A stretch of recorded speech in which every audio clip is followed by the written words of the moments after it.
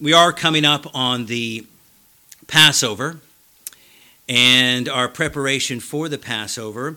And I'm going to begin this second message with asking a question right from the beginning. And I think everyone should raise their hand. I know I'll raise my hand. Here's the question. Raise your hand if you feel confident or if you answer in the affirmative. How many of you are in need of forgiving someone that has made an offense against you? So can you think of someone in your life where you're feeling an urge in your heart to forgive someone? Let's see a raise of hands. Yep, just about everyone. It's this whole notion, this whole issue of forgiveness is a big one, especially those who have entered into the relationship with God through the Father. And I think our need to forgive someone who has offended against us, it crosses all age groups. It has no, it touches us all, we could say. And so I'm gonna ask you today. I'm gonna start with this to answer the call of Scripture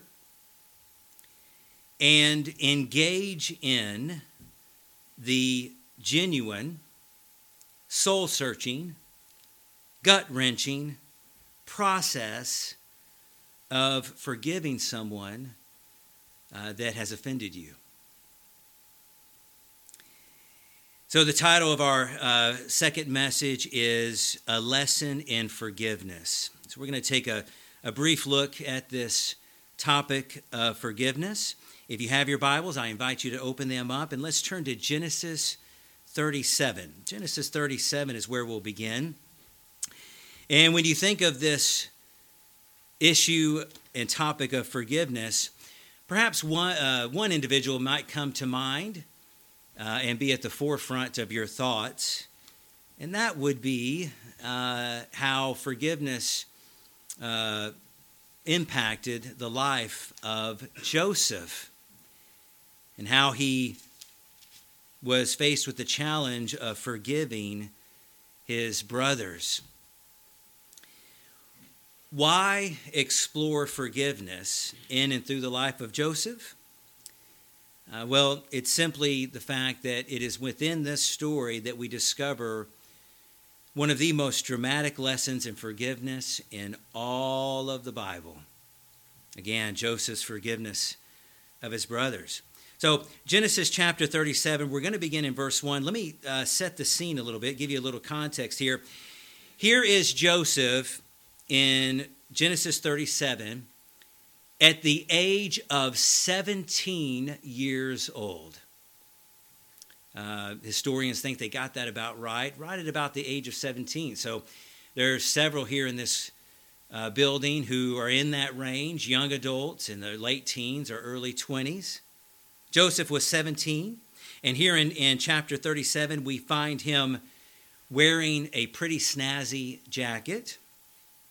We also find him the recipient of a couple of impressive dreams here.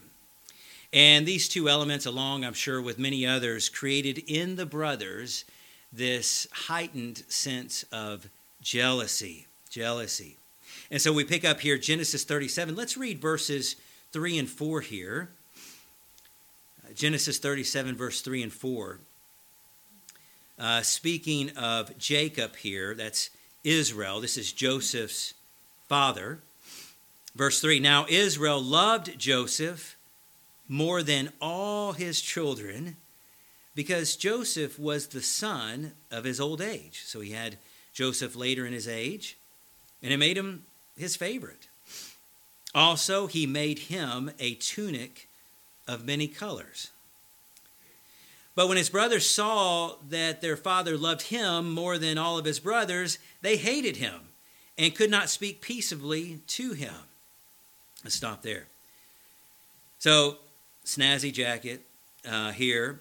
The obvious imbalanced love of his father toward Joseph created jealousy amongst the brothers. To add to the jealousy, God would now give Joseph a dream, and the dream actually foretold the fact that Joseph's brothers would one day kneel to Joseph. Look at this, verse 5 through 7.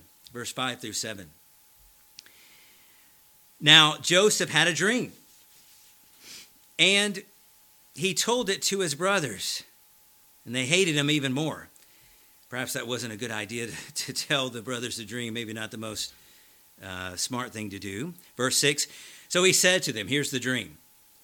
Please hear this dream, brothers, which I have dreamed.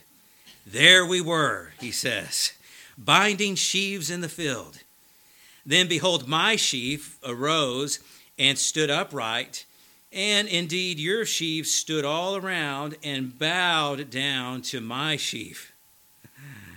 And the brothers said to him, shall you indeed reign over us?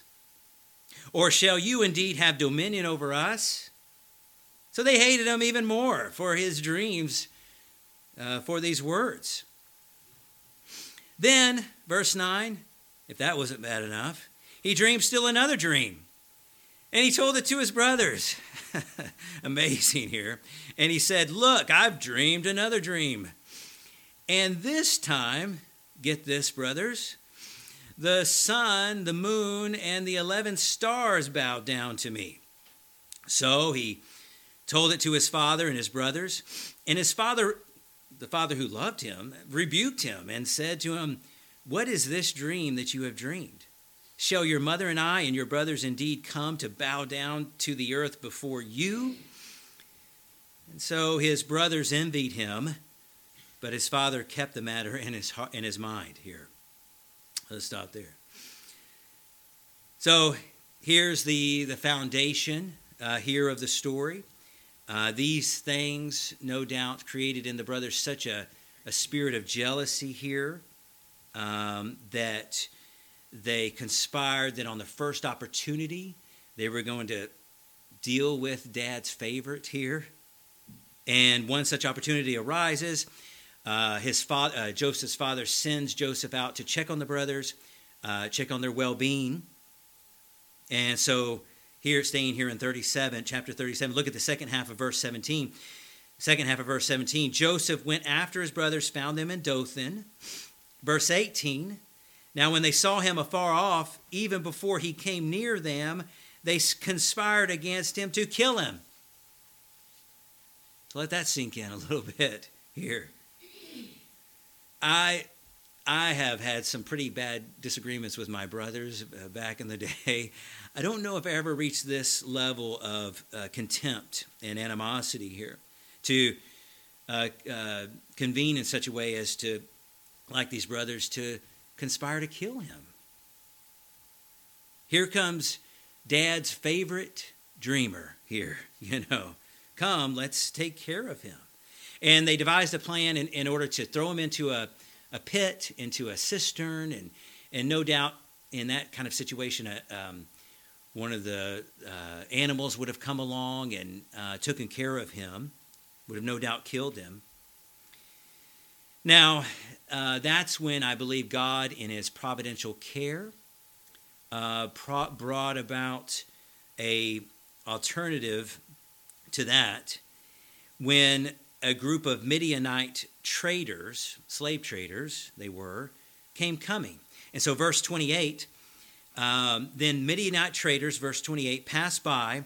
So the brothers pulled Joseph up, lifted him out of the pit, and sold him to the Ishmaelites for 20 shekels of silver. And they, the slave traders, took Joseph to Egypt. So we might as well get 20 shekels here. That wasn't actually very much money here. Sold him to the Ishmaelites. They took him to Egypt.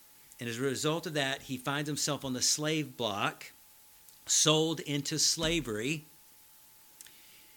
And for the next 22 years, he remained. 22 years. In and out, but overall in slavery there in Egypt. So if we begin at age 17, Oh, man. Let's see, 22 years. I shouldn't have done this to myself. Okay, 17, stay with me. 27, 37, carry the one. So that's right about maybe 39 years of age. Around 40 years of age here. After 22 years, now at the age of about 40 years old, he would now come face to face with his brothers. Now, we know the story. After 22 years, again, Joseph coming in and out of bondage, incredible difficulty during those 22 years, finding himself raised up by God, brought back down into the pit. Very difficult years. Joseph stays faithful during all that time. And now, after 22 years, through God's providential care, once more, he's now raised up to be second in command in all of Egypt. Second only to Pharaoh. Second in command. And now that was setting up this face-to-face with his brothers. What do you think happened here after those 22 years, now having his brothers come before him? Well, we don't have to wonder. Of course, Scripture is wonderful. We have it all recorded. If you'll turn forward to chapter 45, beginning in verse 1. Chapter 45, beginning in verse 1. Here we have this moment recorded for us. Again, 22 years, and now Joseph's going to reveal himself to his brothers. The brothers are before him. He's in second in command. He's no doubt dressed up in all his Egyptian royal garb here. Here's the moment. Dramatic moment here. One of the most dramatic moments in all the Bible. Chapter 45, verse 1. Then Joseph could not restrain himself before all those who stood by him. And he cried out, "Make everybody go out from me." So no one stood while Joseph made himself known to his brothers. So he clears the room. It's just he and the brothers. And Joseph wept aloud, and wept so loudly that the Egyptians and the house of Pharaoh heard it. Verse 3, here it is. Then Joseph said to his brothers, "I am Joseph. Does my father still live?" But his brothers could not answer him. They were dismayed in his presence. And Joseph said to his brothers, "Please come near to me." So they came near. And he said, "I'm Joseph, your brother, whom you sold into Egypt. But now, brothers, do not therefore be grieved or angry with yourselves, because you sold me here. For God sent me before you to preserve life. For these 2 years, these last 2 years of famine have been in the land, and there's still 5 years in which there will be neither plowing or harvesting.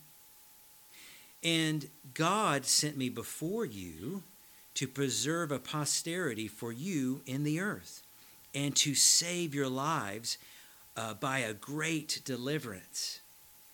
So now it was not you who sent me here, but God. And he has made me father to Pharaoh and lord of all his house, ruler throughout the land of Egypt." Verse 9, Hurry, brothers, go to my father and say to him, "Thus says your son Joseph, God has made me lord of all Egypt. Come down to me, do not tarry. You shall dwell in the land of Goshen. You shall be near to me, you, your children, your children's children, your flocks, your herds, all that you have. There I will provide for you, lest you and your household and all that you have come to poverty, for there's still 5 years of famine. And behold, your eyes and the eyes of my brother Benjamin see that it is my mouth that speaks to you." So you shall tell my father of all the glory in Egypt and all that you've seen, and you shall hurry and bring my father down here. Verse 14, then he, Joseph, fell on his brother Benjamin's neck and wept. And Benjamin wept on his neck. Moreover, Joseph kissed all of his brothers and wept over them. And after that, his brothers talked with him. Let's stop there. That's just so incredible, isn't it? What a moment. It's, you just almost stand in silence before this, you know. And there they began to talk in this large room, no doubt, emptied, except he and his brother. And as he's revealing himself here, and these words are just so impactful. Come to me, he says. You know, think of the contrast here. So his brothers sold him to get him as far away from them as possible. Here Joseph says, come to me. Verse 22, he gave to each of them garments. To Benjamin, he gave 300 pieces of silver and 5 changes of garments. Previously, his brothers tore his clothes off. Now he clothes them. They sold him for money. He now gives them money here. And verse 23 goes on to say, verse 23, loads up these carts, 10 donkeys loaded with good things of Egypt. The female donkeys loaded with grain, bread, food for his father for the journey here. So now, and maybe the most impactful gift here comes in verse 24, where he gives them the gift of comforting words. So verse 24, so he sent his brothers away, and as they departed, he said to them, see that you do not become troubled along the way, he says. On your way back, you know, don't be troubled. It's okay. So what's happening here? Well, it is an illustration of a forgiving heart, and albeit a dramatic illustration of a giving heart here. I found this quote. I think it's a pretty good one. Quote, to give evil in response to good is devilish. To give good in response to good is human.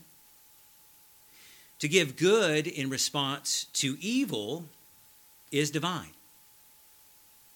All right? That's pretty good. To give, evil in response to good, well, that's just devilish. To give good for good, that's human. But to give good in responding to evil that's been put on you, that's divine. So this 45th chapter of Genesis, this is a divine expression of forgiveness here. And how does someone garner it within themselves this kind of divine expression here? I think it's indicated to us when he's talking to his brothers here. We read this, he says here, there at the end of verse 5, brothers, God sent me here before you to preserve life. In verse 7, it was God who sent me before you to preserve a posterity for you in all the earth, to save your lives by great deliverance here. And so Joseph, along the way, was able to build within himself an understanding of what he had received, and this grace. And, 22 years is a long time. He had a lot of time to think about it, Where was I in bringing this about? Where did I not act the way I should? Did I have to, straighten my jacket every time I saw him? Did I have to share those dreams and, that's what we have recorded for us, but I'm sure along the way this animosity was building. And Joseph along the way was able to see that he had been the recipient of grace. And it was God who was actually working in and through his life here. So this is a divine expression that he's able to receive and then to express to his brothers here. This is the key. I don't know how I would have responded. If you want to just talk about our humanity, how would have you responded? I can tell you probably in my humanity how I would have responded. You stuck it to me, brothers, for 22 years. There's no way you can pay that back to me. There's no way I can get that back. You took my father away from me. I had to learn a new language. 17 years old. Surely he had his eye on a young girl, that had plans for a future. All that taken away from him. All those opportunities of his life in a young age. So now, brothers, being second in command, you're now going to understand how it feels to have something taken away from you. And you're going down into the pit. And you might not even make it into the pit. I don't know. I might take your life before and you definitely won't come out alive, But you're gonna understand what I went through. Well, incredibly, we see none of that here, do we? In fact, rather, he reveals himself here in just absolute tenderness. Please come close to me. I think if I was one of the brothers, I would have brought, one of them ahead, swing at him, He just never could have anticipated this. Do not be grieved, verse 5 again, do not be grieved or angry with yourselves because you sold me here, for God sent me before you to preserve life. Can you imagine this? So reviled by his brothers. And so Joseph's not only revealing himself, I'm sure when he's saying this, he is taking that royal Egyptian guard off, revealing himself. That would have mystified him. But even more so, he's revealing himself in grace, and he's revealing himself in forgiveness and tenderness here. I got to tell you, this is dramatic. And he revolutionizes their life with forgiveness. And I'll just tell you, one of the greatest impacts that we are going to make today as God's people is through forgiveness. We will revolutionize this world if we can get this. We will change people's lives.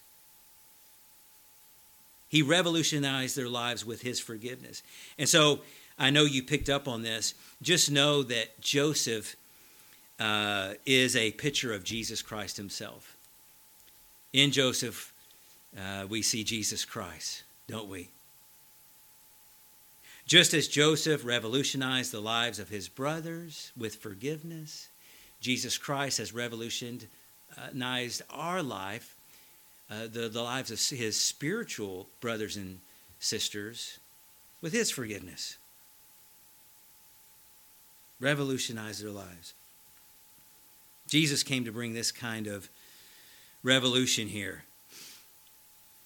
And he revolutionizes our lives with his forgiveness so that we might, as the forgiven, might also be the forgiving. You see, this is the great impact that God's true church will make on this world. Because we are the forgiven, we are supposed to be the forgiving people.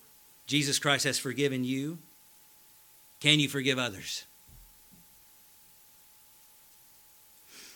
We see the carts, the clothes, the silver, the counsel here. And we're beginning to see the level to which we are being called to. And again, when we think about preparing for Passover, if you have the honor and the privilege to have gone through that process and you have a relationship with God and Jesus Christ through baptism, forgiveness is perhaps the aspect that we really need to get a hold on. And if you are in the process of preparing yourself for that, well, this should really be something that you really want to get and really begin to internalize. And Jesus taught about this. We see it all throughout Scripture. We would be remiss not to look at maybe one of the most direct words from Jesus Christ with regards to forgiveness. And we find it in a parable. So often we find these things in parables. Well, Jesus Christ told the parable, the one that speaks most clearly to this topic, and it's found in Matthew 18. So I'd like to turn you there next. Matthew 18, where we have this wonderful exclamation about the higher call to forgiveness that God's people are to achieve here. And it comes to us in a parable. I'm going to begin a little bit before the parable. Matthew 18, let's begin in verse 21. This is Peter. Peter opens up this discussion by asking about forgiveness here. Jesus responds, and then he gives Peter a parable. Matthew 18, verse 21, Peter came to Jesus Christ and said, Lord, he opens up the topic, how often shall my brother sin against me and I forgive him? Up to 7 times, Peter says. You know, Peter might have thought he was doing pretty good. I know, Lord, that it's supposed to be more than 1.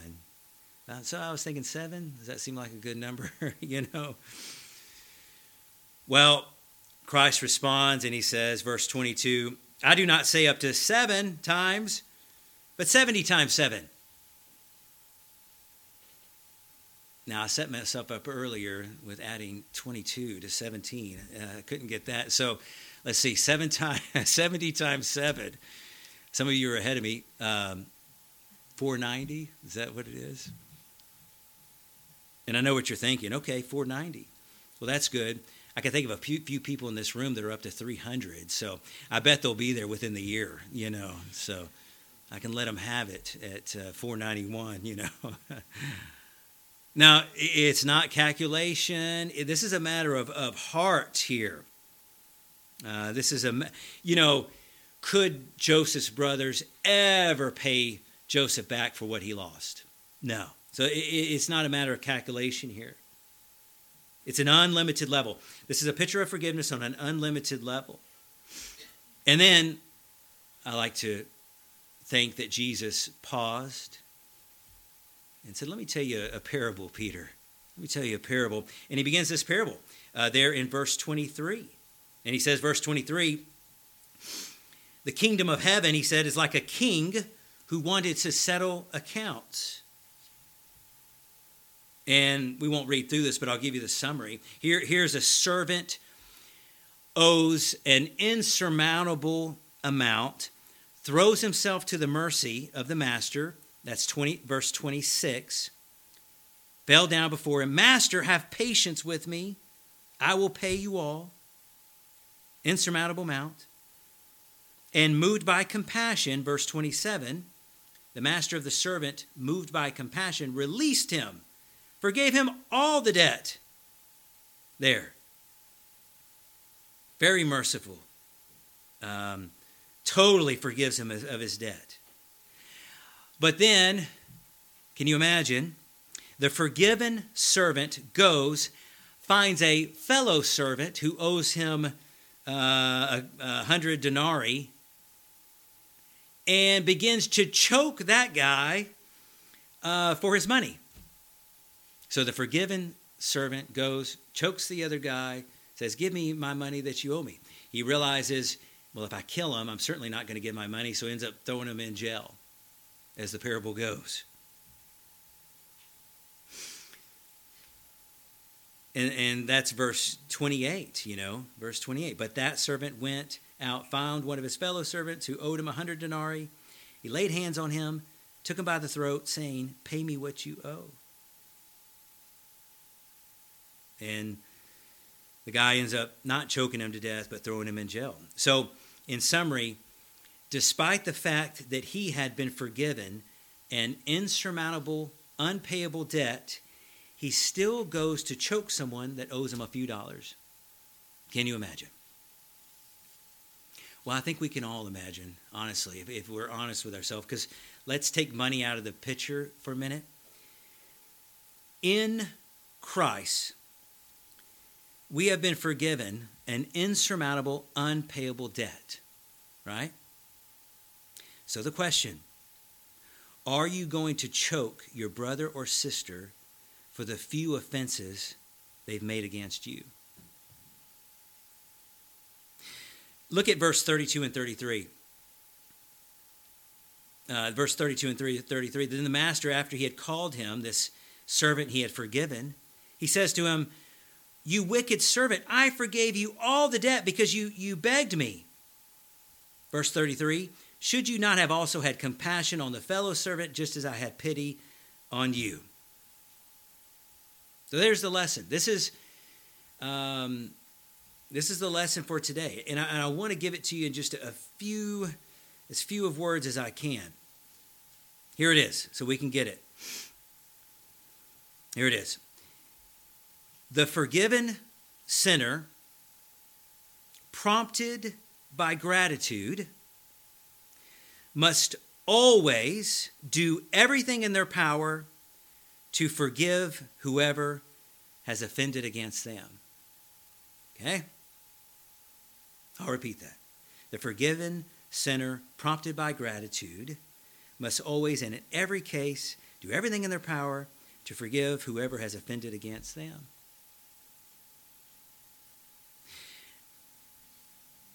I say do everything in their power.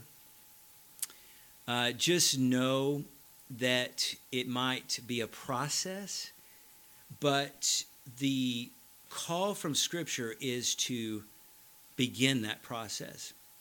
So I want you to think of someone. You raised your hand earlier. I want you to think of someone who you are in need of forgiving. And I want you, on the strength of Scripture, to consider starting the process of forgiving them, to do everything in your power. Now, you may get to that individual and you begin the process and it doesn't go as well as you wanted. It wasn't complete. It was a start, but it started but fizzled. That's okay.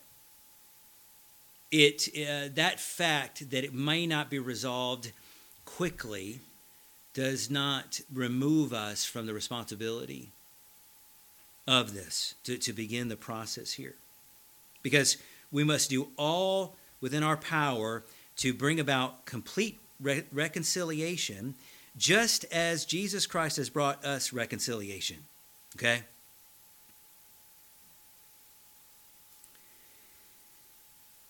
So, if I'll just say a few words in application today, and before we begin to conclude. If you have come to God in response to that wonderful invitation where Jesus Christ has said to you, "Come to me, come to me." You know, that's God the Father through Jesus Christ giving you that invitation. Come to me. If you've been on the recipient of that and you now stand before Jesus Christ and you know you're in desperate need of forgiveness and you don't deserve it, but He's offering you and granting you through faith and repentance for your debts to be forgiven. If you're in that position, just allow it to fill you with incredible gratitude. Incredible gratitude. You're the recipient of a grace, an undeserved mercy that you don't deserve and that I don't deserve. And if you haven't started that first step, I encourage you to do that this year. Ask for forgiveness, and on the strength of Scripture, raise your head from being bowed. If you're kneeling, stand up, straighten your shoulders, and know you can go forward forgiven. Don't carry it with you. The devil loves to rummage around in unforgiven sin. I've said that before. Don't let him do it. You're forgiven.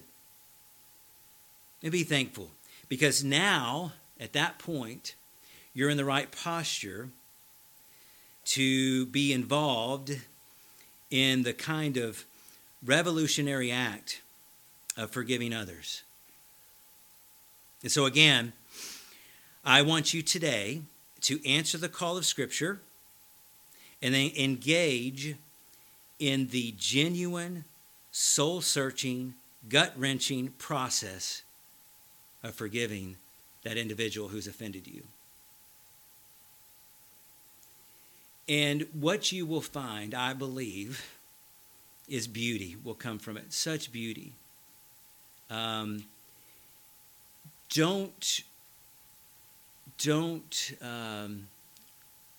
require the other individual to change before you forgive them.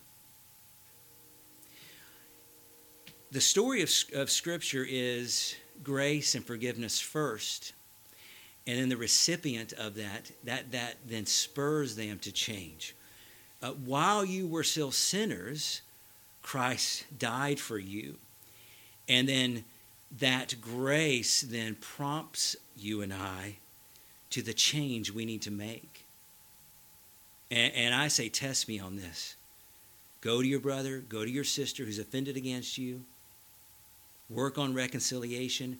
Forgive them in your heart and your soul, every bit of you. And then stand back and let God do a work in them and you and in that relationship. I know it had that effect on Joseph's brothers, no doubt. As they talked to him and as that just, the weight which he lifted from them. Incredible. So it's a call to Scripture. And I hope, again, we'll all begin to participate, more so this year than ever, in this act of divinity, forgiving someone who's offended us. Well, as we conclude, I just want to conclude with a part of a song that I wrote. This is, I'm not going to sing it to you, don't worry. But it is very poetic. This was written by Rosamond Herculots. This is back in the 1960s. It's titled, "Forgive Our Sins as We Forgive."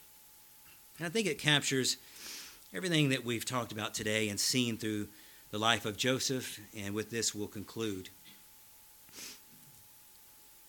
Father, forgive our sins as we forgive. You taught us, Lord, to pray. But you alone can grant us grace to live the words we say. How can your pardon reach and bless the unforgiving heart that broods on wrongs and will not let old bitterness depart? In blazing light, your cross reveals the truth we dimly knew. How small the debts men owe to us, how great our debt to you. So, Lord, cleanse the depths within our souls and bid resentment cease. Then reconcile to God and man, our lives will spread your peace.